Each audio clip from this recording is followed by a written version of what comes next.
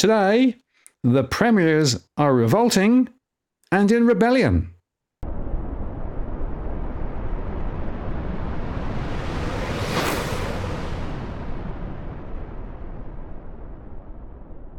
Hello again, it's Martin North from Digital Finance Analytics, where I've noticed posts covering finance and property news. And I'm joined today by Robbie Barwick from the Citizens Party. Hi, Robbie. How are you going? Excellent, Martin. How are you? Yeah, pretty good. Things are moving, and interestingly so. They are. And it'll come as a surprise to nobody, especially viewers of your channel. I suspect that the premiers in the Australian states are revolting. They would just assume that is as certain as the sun is rising. But today they're in rebellion as well. And they're in rebellion against the RBA, which is what I always like to see. And so let's talk about that, because we've got some interesting data to disclose to the public as well, I think, and just to give some context to what's happening with this RBA reform bill. But Martin, I've got a couple of things to start with to whet people's appetites, if I may. So first, I want to do a plug here, a commercial plug, and it's shamelessly commercial. I'm not the beneficiary. It's for Channel 7. All right, Channel 7. I want people to watch a television show on Channel 7, and it's coming up on the 14th and 21st of this month, and it's called Mr. Bates versus the Post Office. And this is the British ITV drama, the 4-part drama that aired in the first week of January over there in the UK, which, I don't know, it must be, if there's a list of dramas that have actually affected political change, this must be right up there on the list. It has had an extraordinary impact on UK politics, and hopefully it'll have a knock-on effect here in Australia. But it's very well made. It's an excellent drama to watch, and it relates to an extraordinary scandal. We discussed it briefly last time you and I talked, but the scandal involves, I understand, Martin, one of your old employees, Fujitsu. Am I allowed to disclose you work for Fujitsu in an unrelated capacity? I used to work completely unrelated, of course, different part of the world. And actually, the UK scandal started way before I joined Fujitsu. That's right. That's right. Yeah. So we don't hold Martin North to account, but to blame. Sorry, but however, it was a combination of a software product by Fujitsu, and the corporate management of the UK Post Office, and covering up the failings of this software product, where the corporate groupthink took over, and they tried to pin the blame on these local postmasters called sub-postmasters instead of owning up to the problems. In fact, there was an active agenda to cover up the problems, but so much so they actually used these. I don't know how you describe them. I don't know if you have any particular insight into these sort of private prosecution powers that exist in the UK. It blows my mind, but anyway, that's the UK for you. They've still got a king, so do we. Anyway, enough of that. And yeah, they prosecuted, more than 700 of these poor postmasters. Over 400 served jail time, and it took 20 years for the truth to start coming out. Now, since the drama aired, there's actually political action on providing compensation and things like that. However, it's only half the story. It's half the justice, because the system, this is how the system works. And we've seen this with the banks in Australia, right? When they're finally caught out, there's no amount of money they won't throw at it. Right? If it's a matter of life and death for the lords of the system, the powers that be at the banks, etc., they will throw any amount of money at it to shut the scandal down. But what never happens is the other side of justice, which is people actually being held to account, executives going to jail, etc. We ran an article in our magazine this week by Lord Prem Sikka, who's in the House of Lords over there, reported on what he was saying, pointing out that the system is geared to go slow, that the executives who are at fault will by the time they get around to deciding whether they're going to prosecute him, they'll be old, they'll be forgetful, all this kind of stuff, and don't expect to see actual real justice in that regard. And that's just, that's a terrible blight in the system, but that's how it works. However, at least the compensation is flowing. Even then, that's, I've seen some today, there's some complaints about that. But it went from they went from being awarded, something like $50 million in compensation in 2019 to now the British government has put £1 billion on the table to share as compensation, and that's finally getting into some real money, and all in the back of this show. Now, the reason we're harping on about it is because if you're a regular viewer of Martin's show, and you've been so for a while, you would be familiar with the fact that in 2020 and 2021 and 2022, our party, the Citizens Party, but also very much assisted by Martin's channel. In fact, there was that one day, Martin, where you and I did a show on a Monday morning, first thing on a Monday morning, about Christine Holgate and the Australian Post Office to get people to pour in calls to get an inquiry up.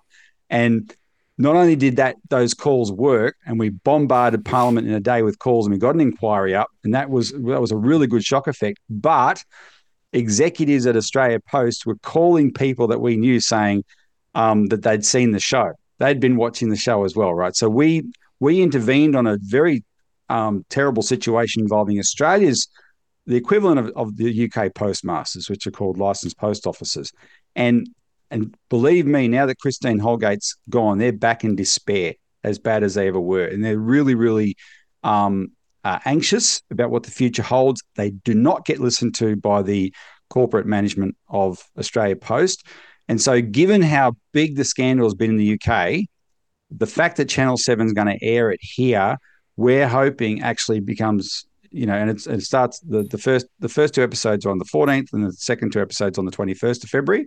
It's on Channel 7 and 7 Plus.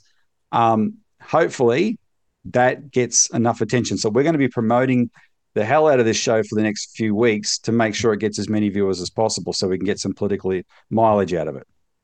Well, it's a very important show, and it had a huge impact in the UK. Interesting, though, Mr. Bates, who's the person who they built the story around, he was reported this week as being offered about 1/6 of the losses that he had actually incurred as the compensation payment. So even now, they're still dragging the chain. And he was actually quoted earlier in the week saying, it is so hard to try and actually break through. So even after the TV show in the UK, there's still a lot of issues there. But the good news is it's really shining a light on the way that large corporations, of course, in the UK, the post office is actually sort of a government entity, but it's a slightly arm's length, right? So basically you had this entity that was living in its own little bubble, but the political classes basically just came in behind. And so it was all the little people against the powers, right?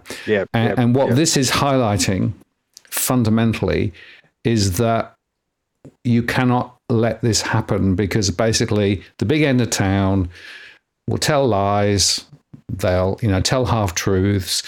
Large IT providers were also involved, and now there's another system, as well as Horizon, which is the Fujitsu one. Another system has now been found also to be faulty too. And so this is an endemic issue inside the post office.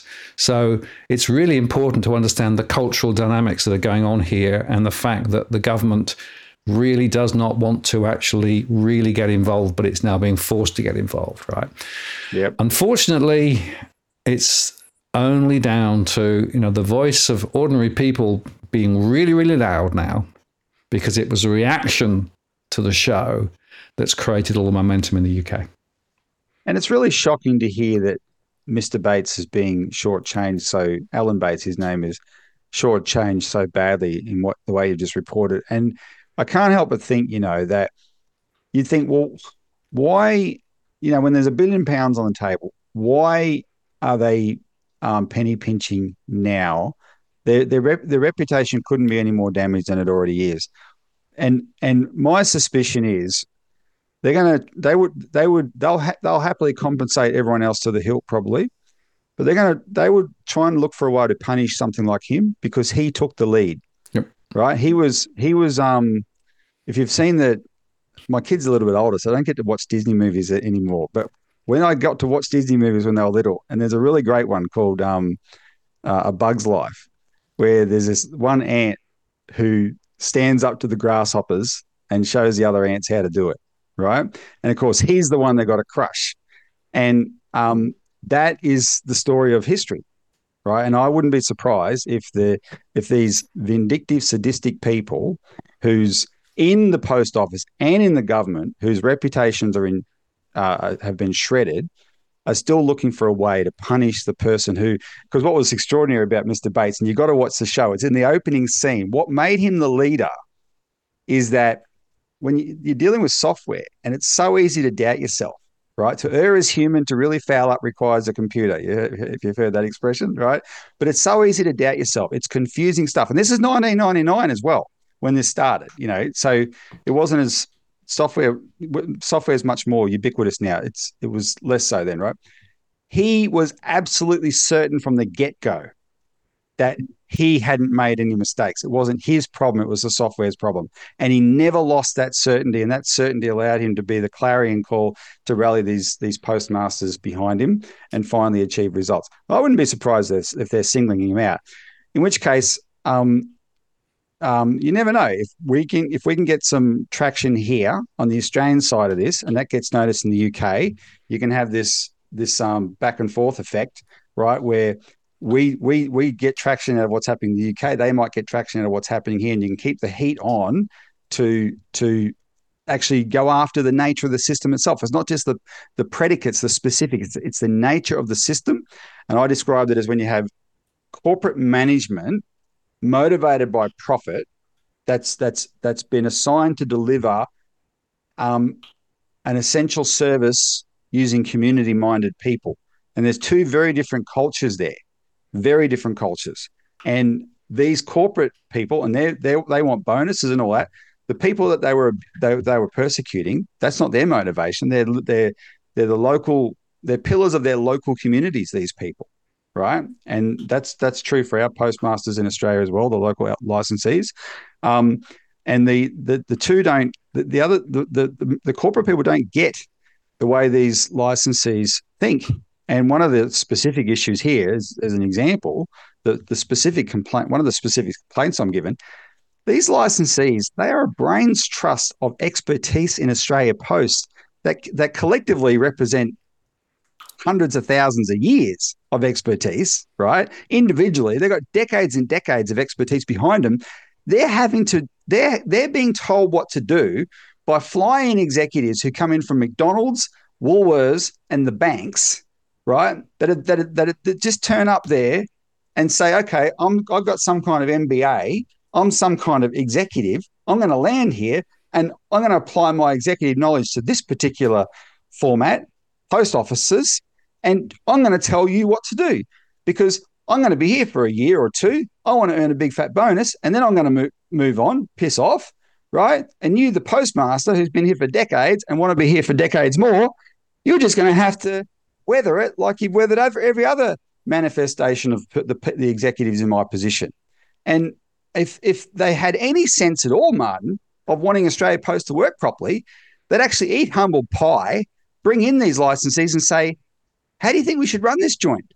You're the ones that actually do it, but they don't. So anyway, watch that. Mr. Bates versus the Post Office, Channel 7, February 14th and February 21. Look that up. Make sure you watch it. Can't give it a big enough plug.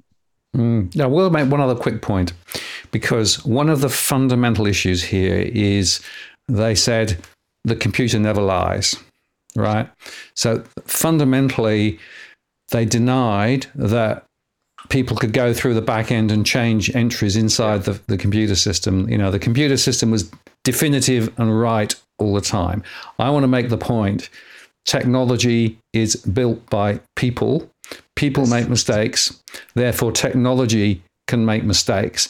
And the whole concept of saying, it can't possibly be the computer system, The number of times I've heard that through my career. The fact is, computers make mistakes. So I'm amazed how often that excuse is still trotted out more broadly. The computer says. See it in the bank sometimes too. The fact is, computers are not absolutely always right. Well, if you want to get really, really philosophical about it, there was a famous paper written by a mathematician named Kurt Gödel. I think it's called On the Proof of God in the 30s, who said formal deductive systems cannot be both complete and consistent. And a computer is a formal deductive system. And what he's saying is if it's complete, it's going to be inconsistent. And if it's consistent, it's going to be incomplete. Yep. What that paper's conclusion is, any system like a computer will never, ever, ever, ever be perfect by definition. And if you don't understand that, and you fall for this idea that we'll have a perfect computerized world one day, sorry, it ain't going to happen. It's never going to happen. And there'll always be bugs by the nature of the system, not to mention the fact that companies like Microsoft employ 20-year-olds whose, I believe, their job is to take every Microsoft product that eventually does work and say, how can we put patches on this to stuff it up and force people to upgrade to a better one, to the new one, right? And then you got to adjust it all again. Anyway, we can keep going for all night. All right, absolutely, Martin. Let's change gears. Because I'm a bit concerned about the time. The next thing before this is certainly a change of pace. Today on our show, we did the worldwide launch of a song, which is a cover, a reworking of an Aussie classic, I've Been Everywhere, called Banks Gone Everywhere. So I've given Martin the file. Take it away, Martin. I was hunting for work on the dusty outback Aussie roads when along came a storm that took out all the telecoms. Hey, if you're going to Cooper Pedy, mate, you better find a bank. 'Cause it's a desert there, unless you got cash stuffed in your tank. What's the big deal, you ask, about keeping banks in town? I say, listen, mate, I've researched every bank and they go down. We've lost every bank, man, we've lost every bank, man. A banking desert's real, man, no King O'Malley here, man. Travel, we do our share, man, banks gone everywhere. The left Tullamore, Dartmoor, Lismore, Bunbar, Theodore, Springshaw, Weewar, Marble-bar, Urbanville, Emmaville, Wallaville, Wallenrine, Cunrine, Wollomine, Dukeland, Menangatane, Franklin, Yarwin, Finchat, Nambiar, Wallumbilla, Wilcannia, Warmer. It's a killer. We've lost every bank, man. We've lost every bank, man. A banking desert's real, man. No Kiwi bank here, man. Trouble, we have our fears, man. Banks gone everywhere. The left Kiki, Tali, Druillery, Dunedoo, Conniva, Cambalda, Kandanga, Kalangadoo, Dalveen, Tambourine, Barradine, Whitnoon, Jericho, Threadbow, Reno, Nanagoon, Brankston, Thalon, Coorabong, Mundella, Quandiella, Balladonna, Tunagalla. Profits matter. We've lost every bank, man. Revolution in the air, man. Councils in despair, man.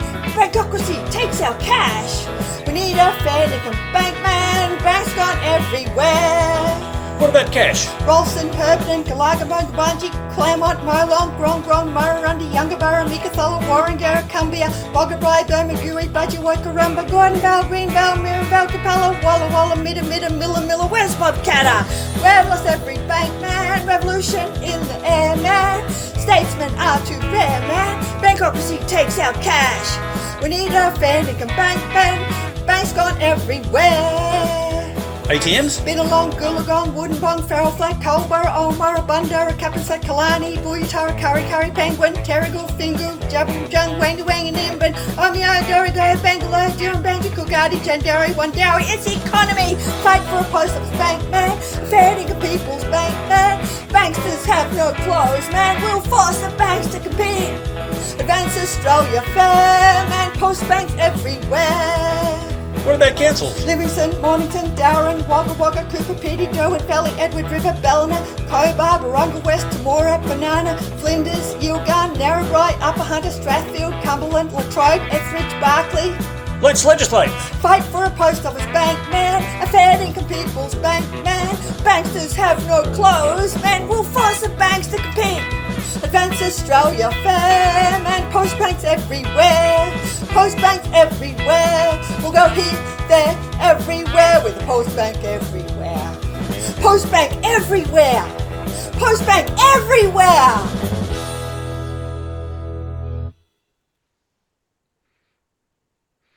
Yeah, well, that's quite a work. And boy, does it get to the heart of the matter, Robbie. Well, that's Australia right now. And so credit for that goes to Jan Pacullis in Queensland. That was all her work. She came up with that idea, and she wrote the song, and etc. She made the point when she first told us about it that half those names are in the original. So that original "I've Been Everywhere" song, all those banks are gone. And just to credit her husband Dennis, provide the backing vocals there. The data, of course, Martin, came from our friend Dale Webster. That's because Dale is the one who does all the work on this, right? So that's Australia for you in 2024. And if this show tonight was about banks closing branches, we'd go for hours, but it's not about that. Let's get on to the RBA, I think.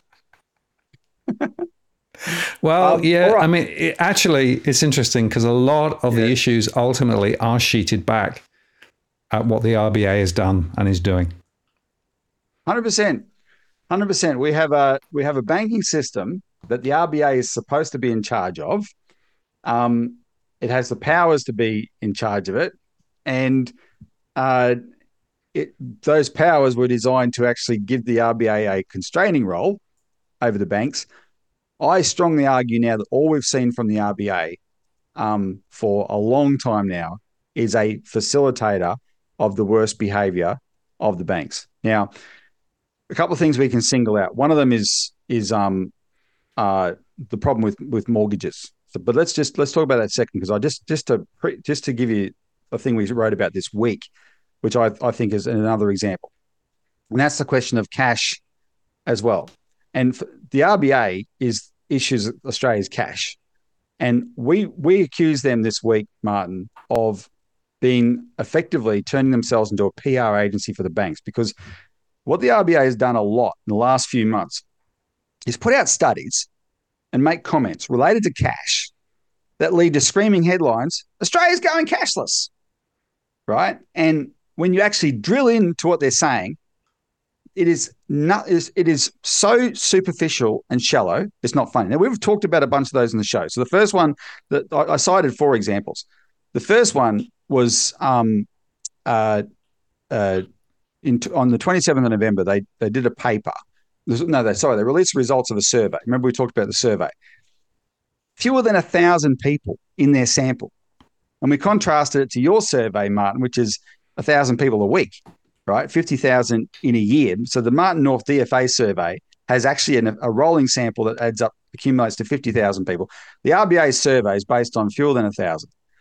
And they do it every 3 years, and they claim that cash as a share of transactions has plunged to 13% from 69% in 2007.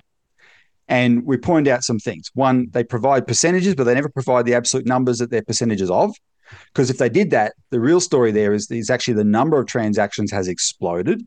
So the ABA has these figures, the Banking Association, that record transactions running at about 200 million a month in 2007. That's now 1.2 billion a month, right? And population growth, all sorts of things, but young people waving phones for everything, right? And I saw this one thing. There's this one article saying that there's when you tap with your phone, it triggers the pleasure impulse of your brain, but when you pay with cash, it actually triggers the pain impulse, right? That's why cash is really good for saving.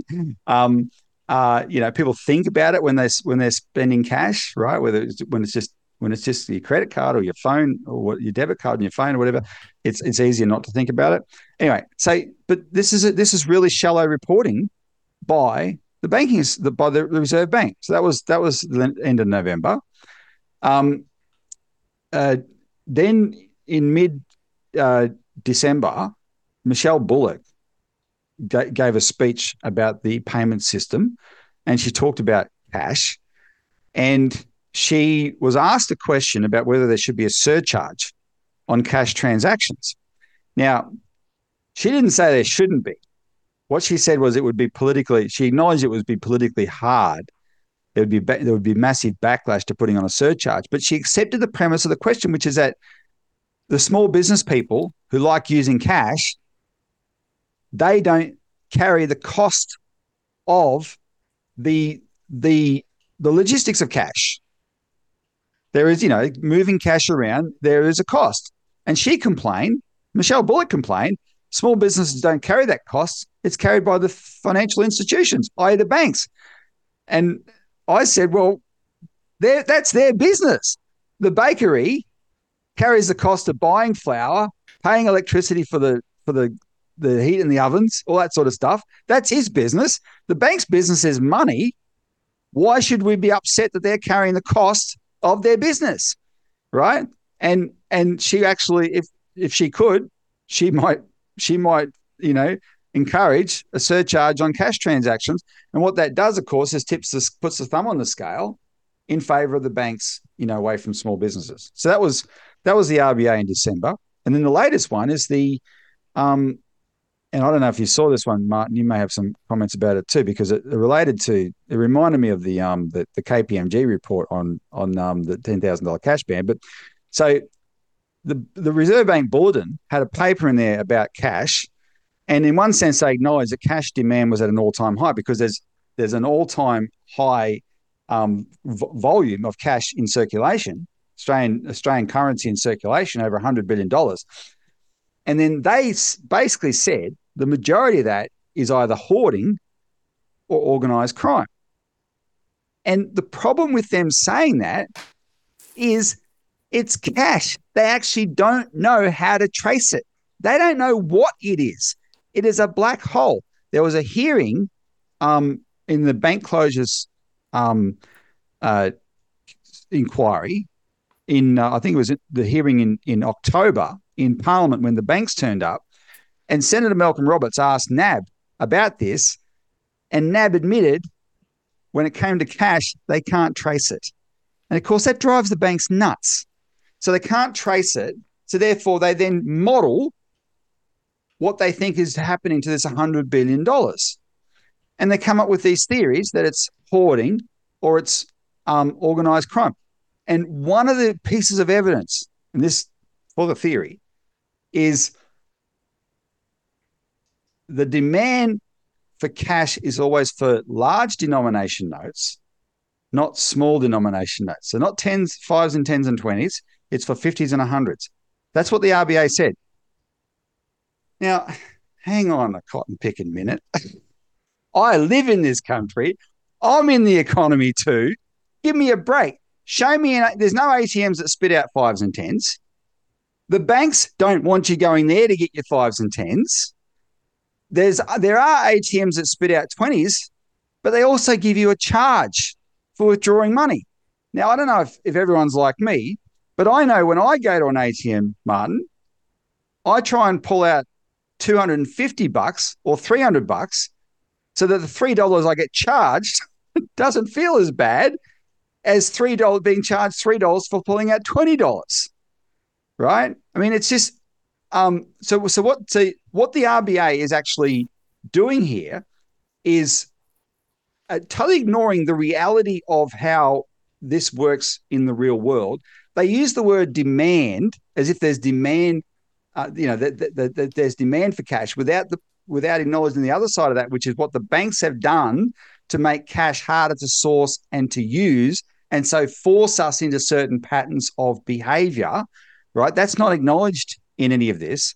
And so that therefore serves their conclusion, like was the excuse for trying to ban cash transactions over $10,000 from the KPMG report in 2018. Oh, it's being hoarded or it's for organised crime. Heavens forbid. Yeah. And of course, as you say, there's no evidence of that. It's just a convenient, sandcastle in the air to try and explain. Actually, the fact is that people are still using cash. I'd also make the point, Robbie, and I see it in some of my surveys, some people don't trust the banking system. And so they actually choose to hold some of their money out of the banking system in the form of notes, which is a perfectly legitimate and legal process. So there is absolutely no problem with that. I mean, there might be a bit of risk if you get your notes burnt, but the fact is, if you don't trust the banking system, then you're more likely to hold cash out of the banking system. But the banks are casting aspersions, and they're assisted by the RBA, casting aspersions on people who are doing that perfectly legal activity. Yep. Right. And to so much so that there has been, in the last 12 months, there were two pieces of commentary I saw. One from a young lady who tried to do, there's a TikTok trend of spending cash for everything to save money. And she admitted, she was a young ABC journalist. She admitted it worked, but she said, I felt like a criminal lining up to pay $20 for a coffee. Like buying a coffee. If she paid $20 for a coffee, she would be a criminal, or someone would be a criminal in that transaction. No. So pulling out $20 in cash to pay for a coffee, she said she felt like a criminal. That's how the culture has shifted here. And then an older person actually, sort of in a different article in some magazine or whatever, made a similar reflection. And this is actually something the banks and the system has tried to engender, a sense of there's something untoward about using cash. No, there is not. Anyway, so this is the RBA though. Why is the RBA, whose job is to make sure that the banks behave, it should be, why is the RBA doing this kind of stuff for the banks?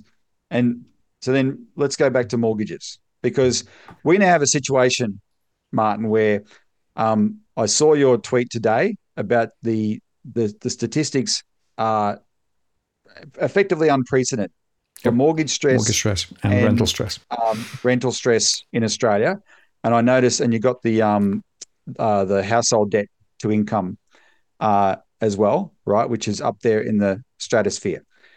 And that's all exploded. If you look at the actual chart that you produced, look at the growth is since 2000, right? This was 2000. I mean, that's my memory of it. 2000 is when property prices started growing in Australia.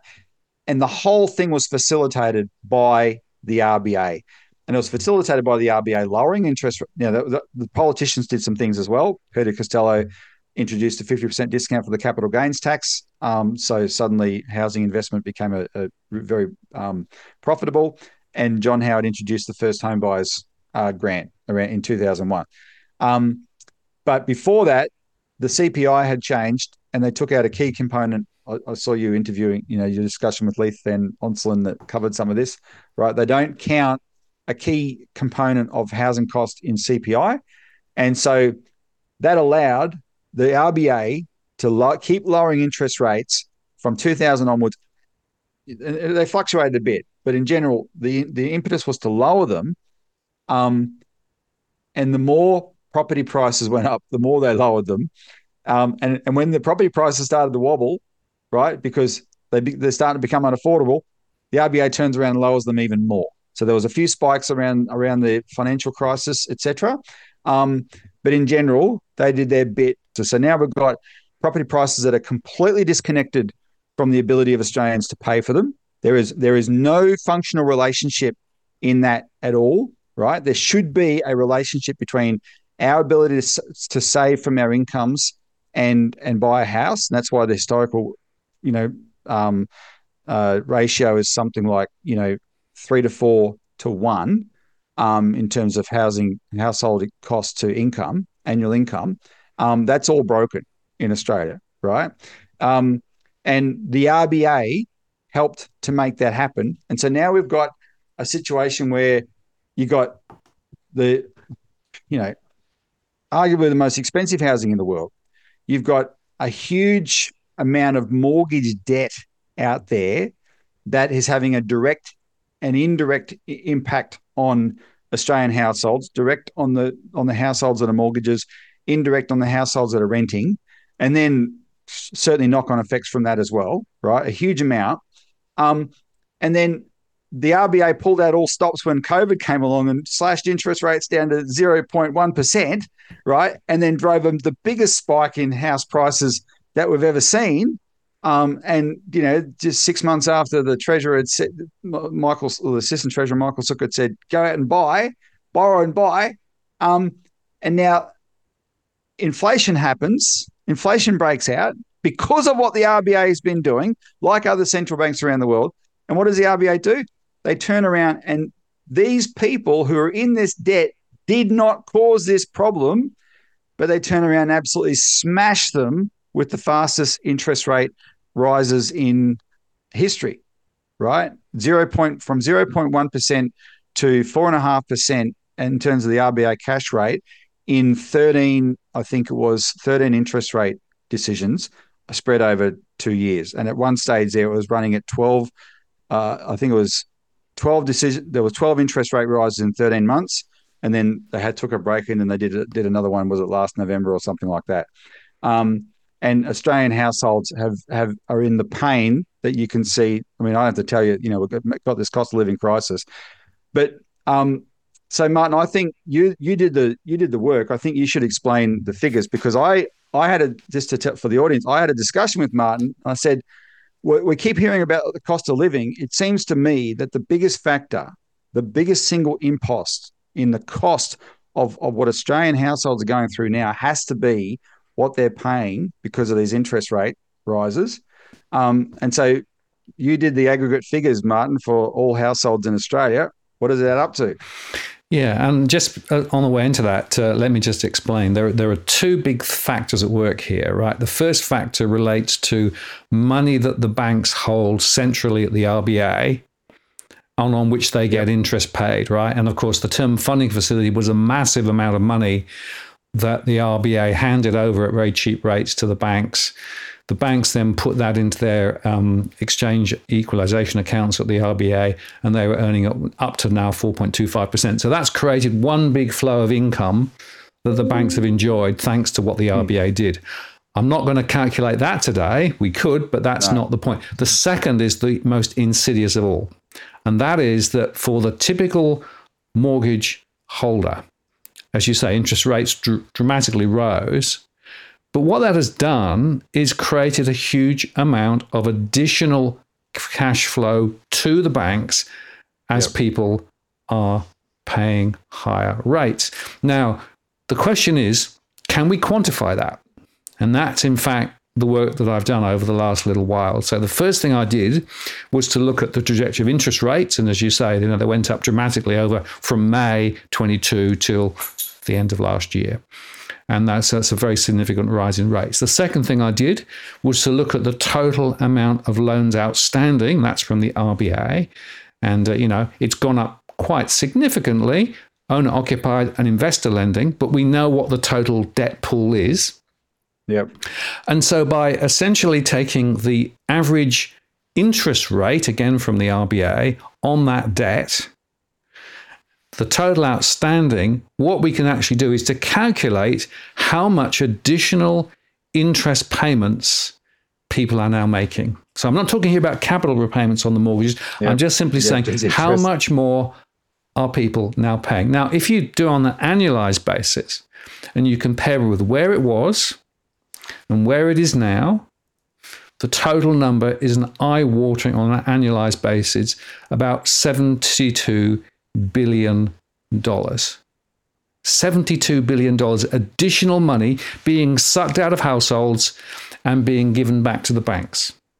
Now, just to be fair, there is an offset. There is an offset because, of course, deposit rates also went up. And so I did the calculation also for the average amount of deposits outstanding in households, the average interest rate.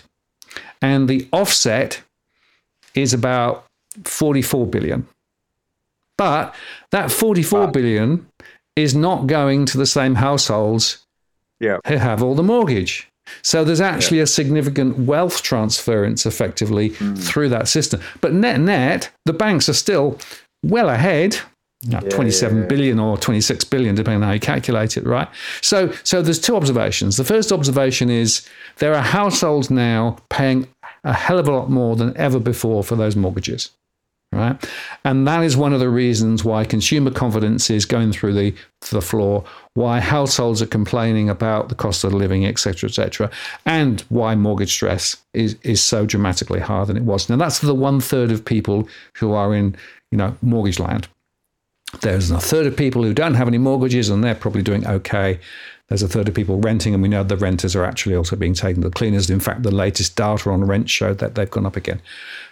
The point, though, is that 44 billion, that effectively is being paid out to people with money in the bank, right? Yep. And those people with money in the bank are not the mortgage holders. So whilst it's okay to offset one to the other at the top level, actually, when you pull it apart, you can see just what an impost this has been on households.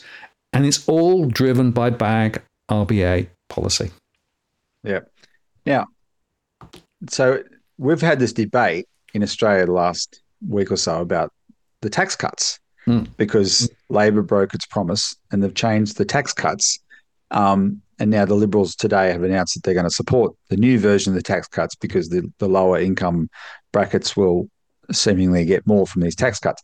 Anyway, when you and I spoke, for the benefit of the audience, I wanted Martin to put these in annualized aggregate figures, not per household, because I wanted to contrast it like this. The tax cut debate is being couched in the context of the cost of living, right? And the government is they're going to help alleviate the cost of living.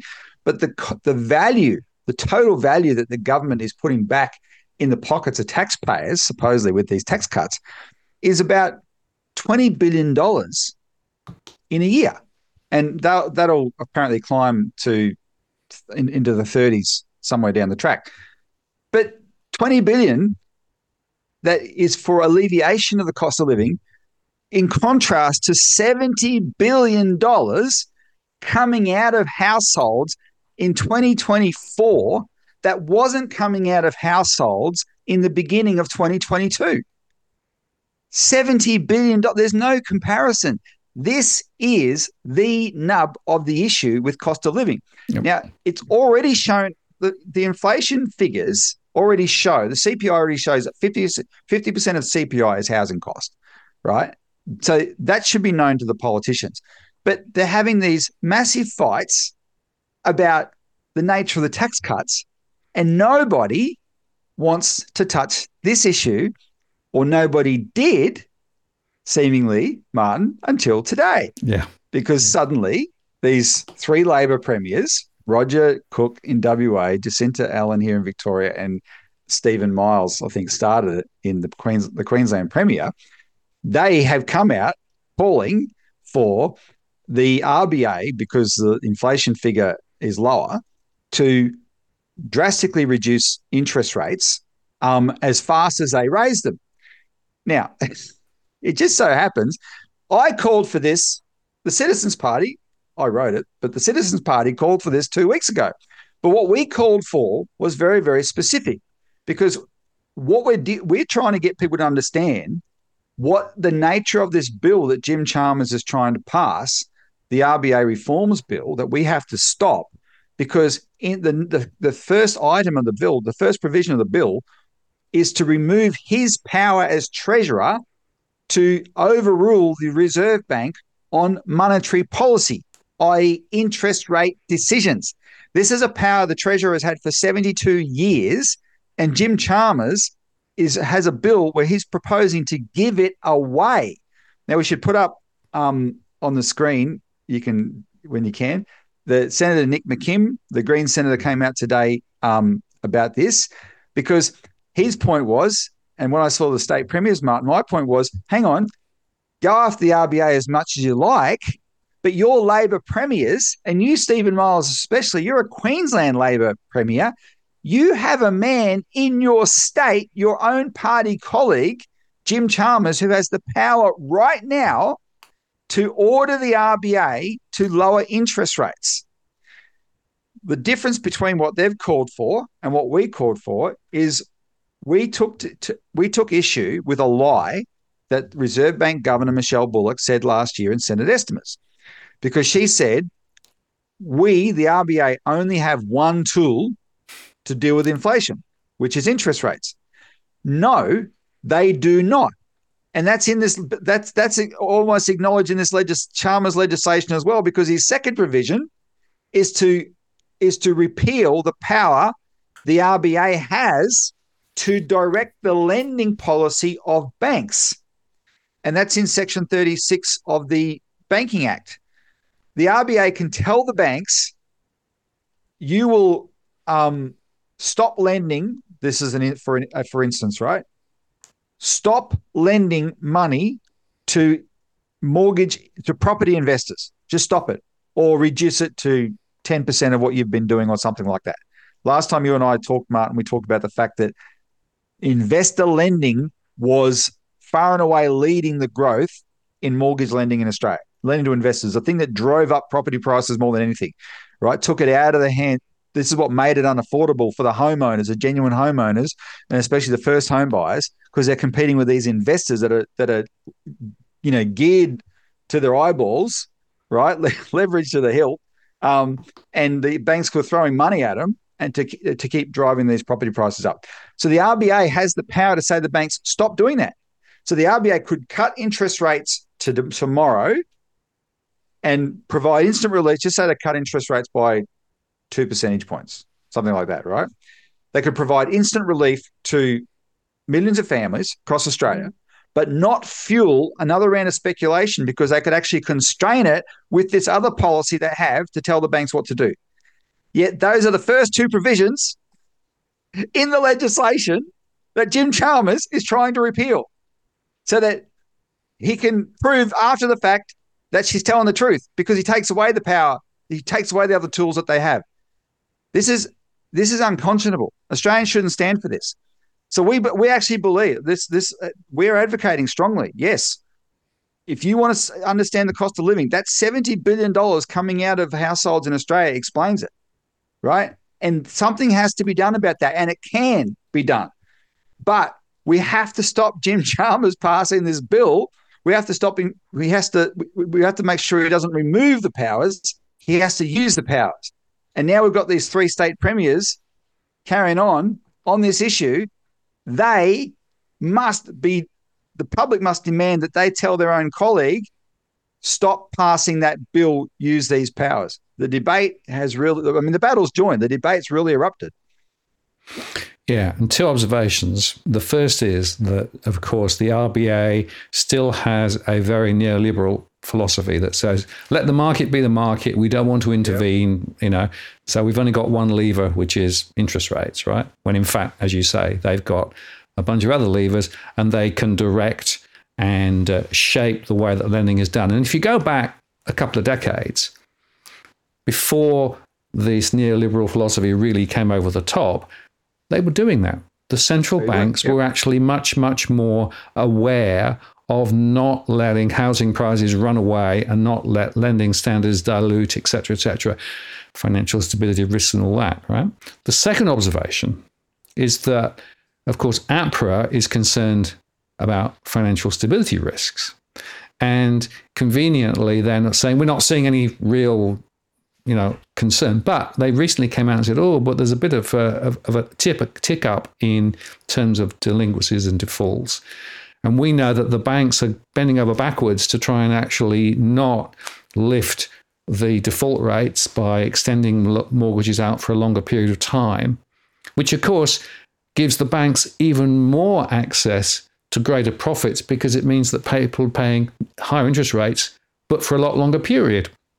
So the way that policies are actually shaping at the moment, it's all about households paying through the nose for longer. And so we've got to question the fundamental philosophical basis on which this economy is running at the moment, because it is clearly not in the interests of ordinary Australians. It's in the interest of the banks, because they are making ever more profits. It's in the interest possibly of some politicians who happen to have many investment properties and so are benefiting from negative gearing and all the other benefits that are there. And the other interesting observation, if you stand back and look at the cost of negative gearing, the cost of Commonwealth rent assistance, et cetera, those numbers, again, are huge. So in fact, What's happening at the moment is there's a huge amount of money being thrown into the housing system, again, taxpayers' money, but it's actually going in the wrong direction. And so the net result is higher house prices, more people not being able to buy properties, and these high interest rates. So we have to break the nexus here. And as you say, the treasurer has the power, but he's trying to wash his hands of it and saying, oh, we don't want to use that power. Well, this legislation must not pass, but more importantly, Chalmers must do something very important to recognize that we can't let this neoliberal philosophy just continue into the future. Well, Martin, I think you captured the real story there when you mentioned financial stability, because we've just made our submission today, the Citizens Party's submission to the Senate inquiry into the RBA reforms bill, and it was written by Elisa Barwick. Now, Elisa used the submission to actually address the most curious thing about this whole saga, which was that this bill is implementing reforms recommended by the RBA review, of which there were 50 recommendations. The priority recommendation, the first recommendation out of 50, was to remove this Treasurer's overrule power over the RBA. But the curious thing was, it's a 72-year power that's existed, it's never been used. It was not in the terms of reference. It was not in a discussion point in the actual RBA review. How did this become recommendation number one, given that? And what Elisa has shown is that this is all about this fundamental issue of the central banks and regulators holding up financial stability as the objective of policy, elevate that over the welfare of the people. So in other words, the policy to regulate the banking and financial system is to ensure the system serves itself, keeps stable in and of itself, rather than making sure it serves the people. So much so that the RBA has objectives in its legislation. And one of those objectives is full employment,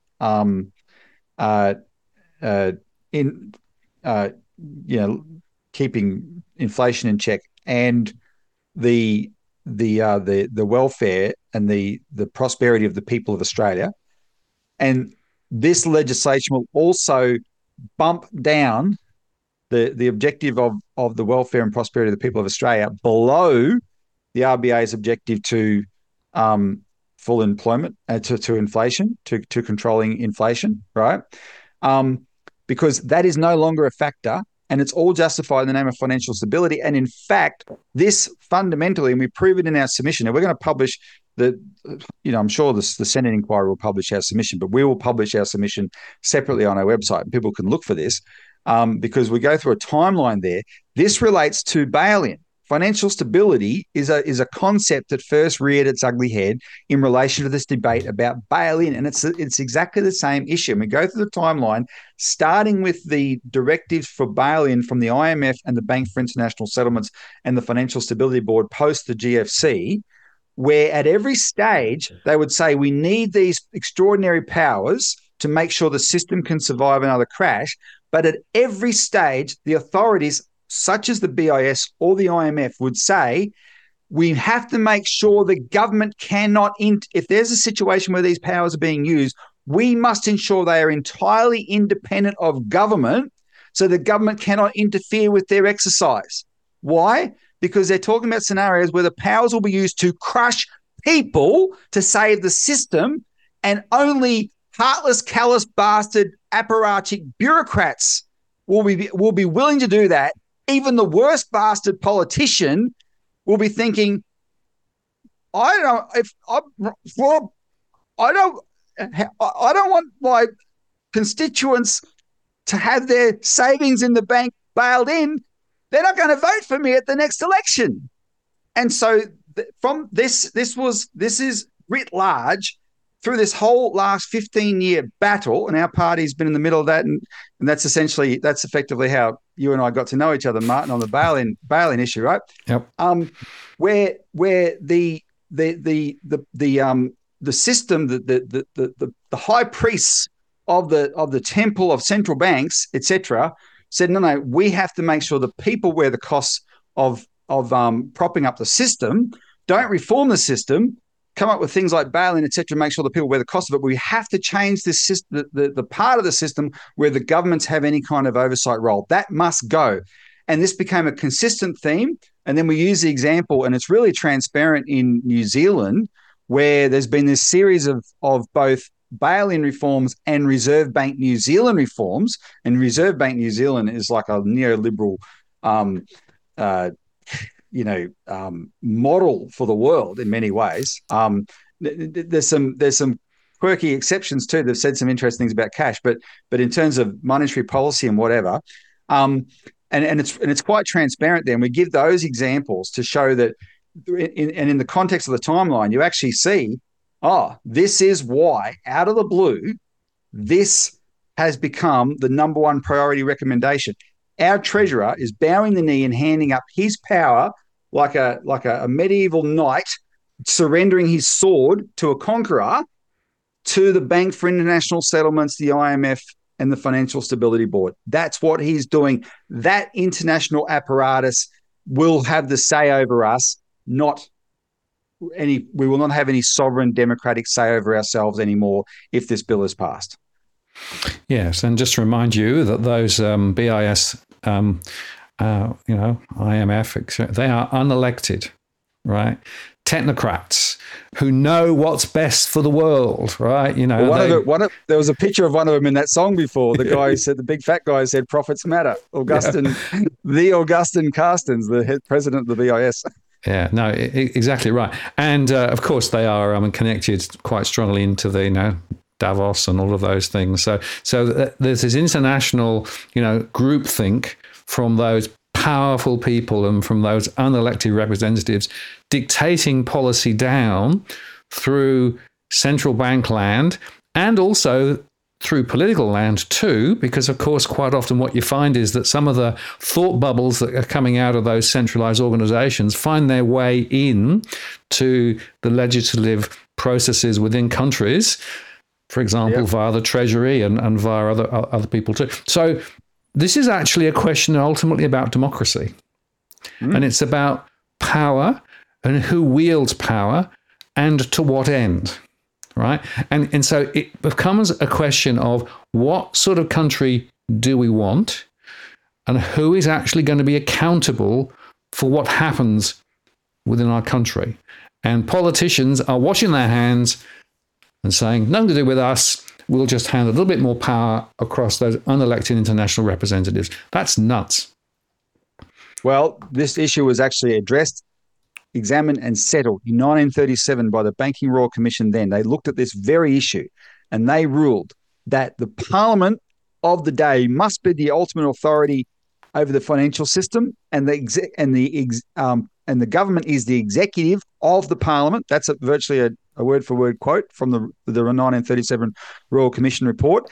And that's when they recommended what became Section 11, this power that's going to be removed. They said there should be the RBA the bank should do what it does, but if there's any conflict, there should be some kind of a resolution process, negotiate between the bank and the government.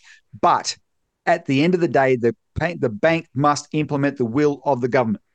And so the ruling was the elected government must have the ultimate authority over the unelected bank.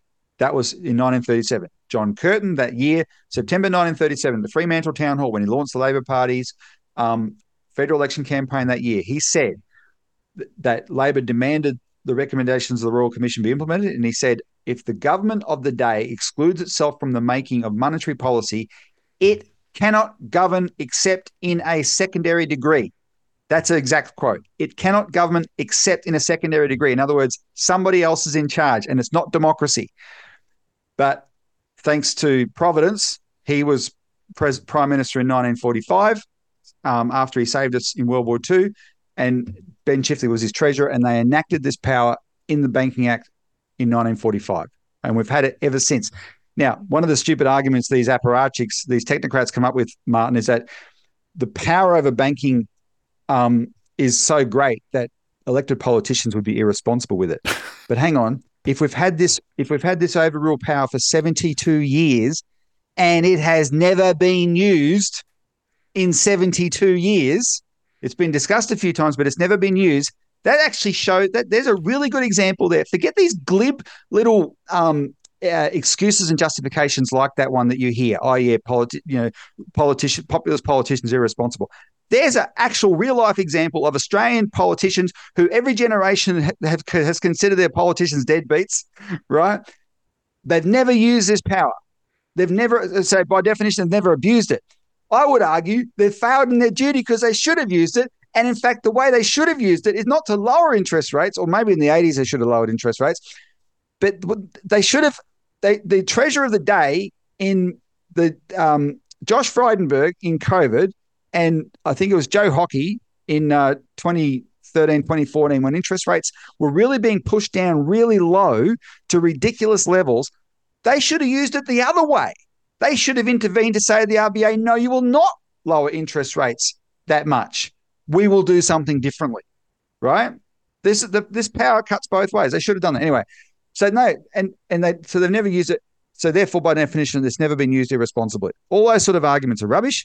It is fundamentally about democracy. That's what the John Curtin quote is all about, right? And so if you want to live in a system where unelected technocrats that you have no say over have total say over your life, because what's the great John Maynard, Keynes quote where he talked about how, I think he referred to philosophers. You're a philosopher, you know better than me, but like he talked about how the average working class man dismisses philosophers but doesn't know that their whole life is defined by the ideas of philosophers going back hundreds of years, right? Well, just as surely as that's true, it is even more true that the parameters of our existence now in the financial, it all comes down to the economy, right? Bill Clinton won in 1992 on this slogan, it's the economy, stupid, and he was right. It always comes down to that. The parameters are defined by the decisions of these central banks, right? That's what's shaped the system. And if you're happy living in a system where you have no say over that, even indirectly through the democratic process, well, ignore what we're talking about. But if you're not happy, right, and you understand the principle of that there must be ultimate people's authority over the system, we have to stop this bill. So that's what this discussion's about. The good news is we've got the premiers in revolt and in rebellion. So the revolting premiers are in rebellion. So that shows you, that's the people calling them populists today. In fact, the Australian newspaper, which is, like the Australian is Murdoch. Murdoch actually was part, I don't have time to go through this. Murdoch was part of the neoliberal project of Australia from the get-go. He actually funded a lot of the think tanks to turn us into this mess outside of the role his newspapers played, but what they played it today because they accused these premiers of bullying the RBA. The three premiers of bullying the RBA by calling for interest rates to be cut, right? What a joke. But the premiers got their ear to the ground, right? They know what the Martin North DFA chart shows you. They know that. This is really, really tough out there. And what we're saying is there's a non-populist but democratic and practical way to address this, and it does require using these powers. So today's Friday, the submissions to the inquiry closed today, so you can't make a submission anymore. But this inquiry will run until about mid-March.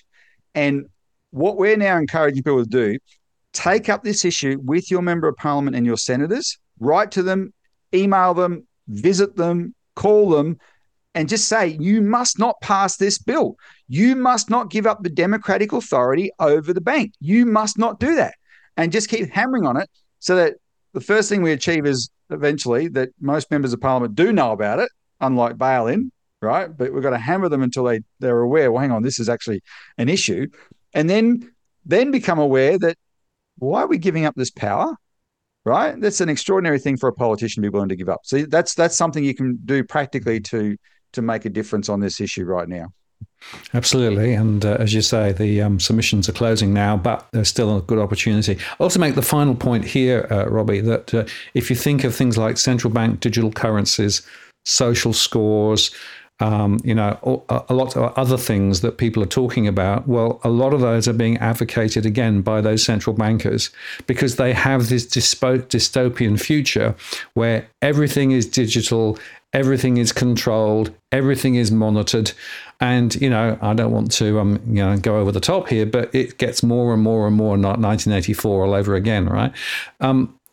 That is the vision that they've got. They think it'll be a benign 1984. Yeah. Because they're in charge. Well, exactly. And guess what? The people in charge, the people in charge, of course, are always the people who are doing it what's in best for us. Well, actually, there's an alternative path. And this is a way of making sure that alternative path, where democracy rules and accountability is held amongst those that are elected, not the unaccountable. And that is the fundamental reason why this is so important. Yeah. Well, I think we've covered it all, Martin. We better leave it there. The sun's gone down here. Robbie, thank you very much, as always. I'm sure we'll revisit this over the next few weeks as things progress. But again, let's look out for our submission. I encourage everyone, look out for our submission on our website. I'm assuming, Martin, you'll put up your chart because I saw that on Twitter today. Yes. People need to see this chart in detail. And hammer your politicians. Yeah, and the bottom line is this: democracy happens when people take an interest and react.